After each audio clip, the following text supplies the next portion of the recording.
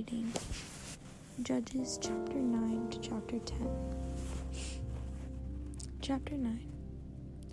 Abimelech the son of Jerubbaal went to his mother's king in Shechem, and she said to them and the whole clan to which his mother's family belonged to, "Put this question to all the lords of Shechem.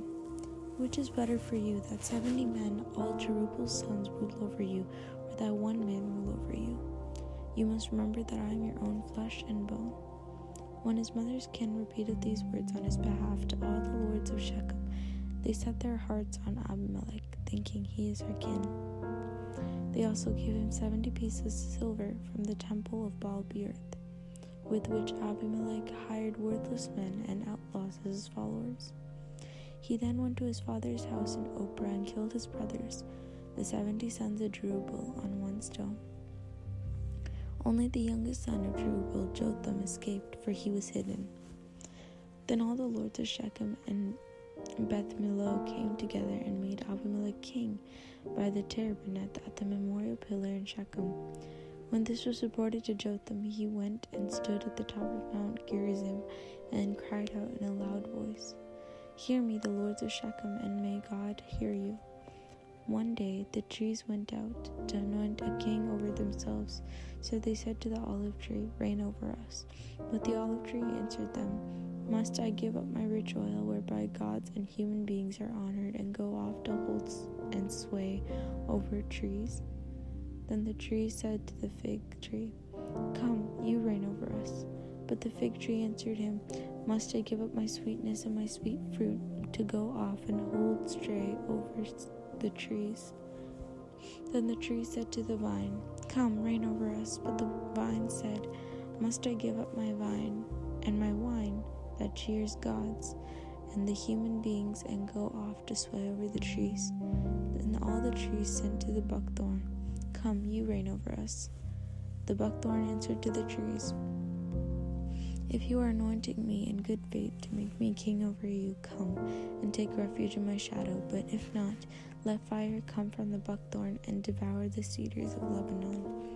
Now then, if you have acted in good faith and integrity in appointing Abimelech your king, you have acted with goodwill towards Jerubbaal and his house. If you have treated him as he deserves, for my father fought for you at the risk of his life when he delivered you from the power of Midian. But you have risen against my father's house today and killed his 70 sons upon one stone, and made Abimelech the king, the son of his maidservant, the king over the lords of Shechem, because he is your king. If then you have acted in good faith and integrity toward Jerubbaal and his house today, then rejoice in Abimelech, and may he return and rejoice to you. But if not, let fire come forth from Abimelech and devour the lords of Shechem and Beth-Millo, and let fire come forth from the lords of Shechem and Beth-Millo and devour Abimelech." Then Jotham fled and escaped at Beer, where he remained for fear of his brother Abimelech. When Abimelech had ruled Israel for 3 years, God put an evil spirit between Abimelech and the lords of Shechem, and the lords of Shechem broke faith with the house of Abimelech. This was to repay the violence done to the 70 sons of Jerubbaal, and to avenge their blood upon their brother Abimelech, who killed them, and upon the lords of Shechem, who encouraged him to kill as his brothers. The lords of Shechem then sent men to ambush for him on the mountain tops, and they robbed all who passed them on the road. It was reported to Abimelech. Now Gaal, the son of Ebed, and his kin came, and when they passed through Shechem, the lords of Shechem put their trust in him. They went out into the fields, harvested out the grapes from their vineyard, trod them out, and held a festival. They went to the temple of their God, where they ate and drank and cursed Abimelech. Gaal, the son of Ebed, said, "Who is Abimelech, and who is Shechem, that we should serve him? Did not the son of Jerubbaal and his lieutenant Zebul serve the men of Hamor, the father of Shechem? So why should we serve him? Would that these troops were entrusted to my command. I would dispose Abimelech. I would say to Abimelech, get a larger army and come out." When Zebul, the ruler of the city, heard what Gaal, the son of Ebed, had said, he was angry, and he sent messengers to Abimelech in Arumah and said, Gaal the son of Ebed and his kin have come to Shechem, and you are stirring up the city against you. So take action tonight, you and your troops who are with you. Set an ambush in the fields. Promptly at sunrise tomorrow morning, make a raid on the city. When he and the troops who are with him come out against you, deal with him as best as you can." During the night, Abimelech went into action with all his soldiers and set up an ambush outside of Shechem for 4 companies. Gaal the son of Ebed went out and stood at the entrance of the city gate. When Abimelech and his soldiers rose from their place of ambush, Gaal saw the soldiers and said to Zebul, "These soldiers are coming down from the mountain tops." But Zebul answered him, "It is the shadow of the hills that you see as men." But Gaal went away, saying, "Soldiers are coming down from the region of Taberhazes, and 1 company is with them, by coming by way of Elon Menonim." Zebul said, "Where now is your boast, when you said, 'Who is Abimelech that we should serve him?' Are these not the troops for whom you express contempt? Go out now and fight them." So Gaal went out at the head of the lords of Shechem to fight against Abimelech. But when Abimelech went after him, he fled from him. Many fell slain right up to the entrance of the tent. Abimelech returned to Arumah, and Zebul drove Gaal and his king away so that they could no longer remain in Shechem. The next day the army marched out against the field and was reported to Abimelech. He divided the troops, and he had it into 3 companies, and he set up an ambush in the fields. He watched until the army left the city and went to attack against them.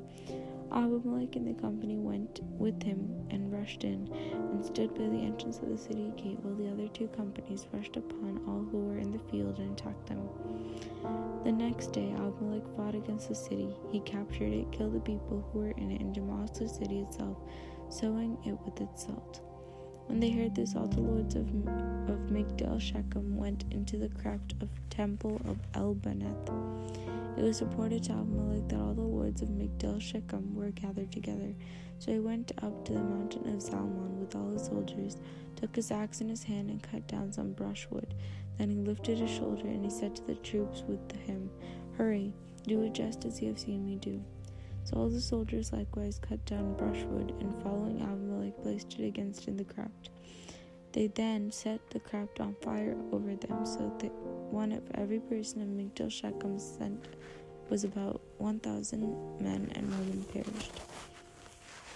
Abimelech proceeded to Thebez and camped and captured it.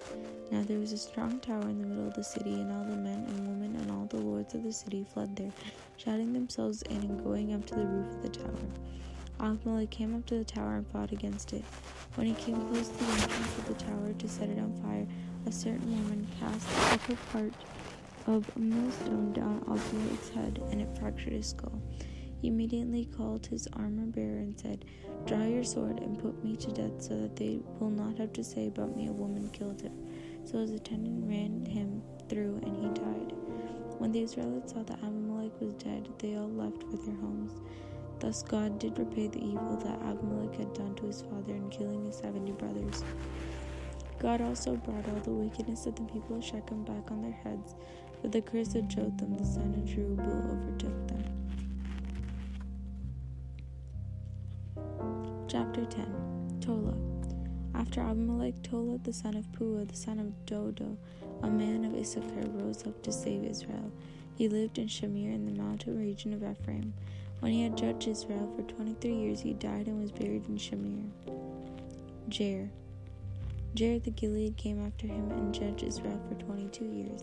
He had 30 sons who rode on 30 donkeys and possessed 30 cities in the land of Gilead. These are called Havoth Jar to the present day.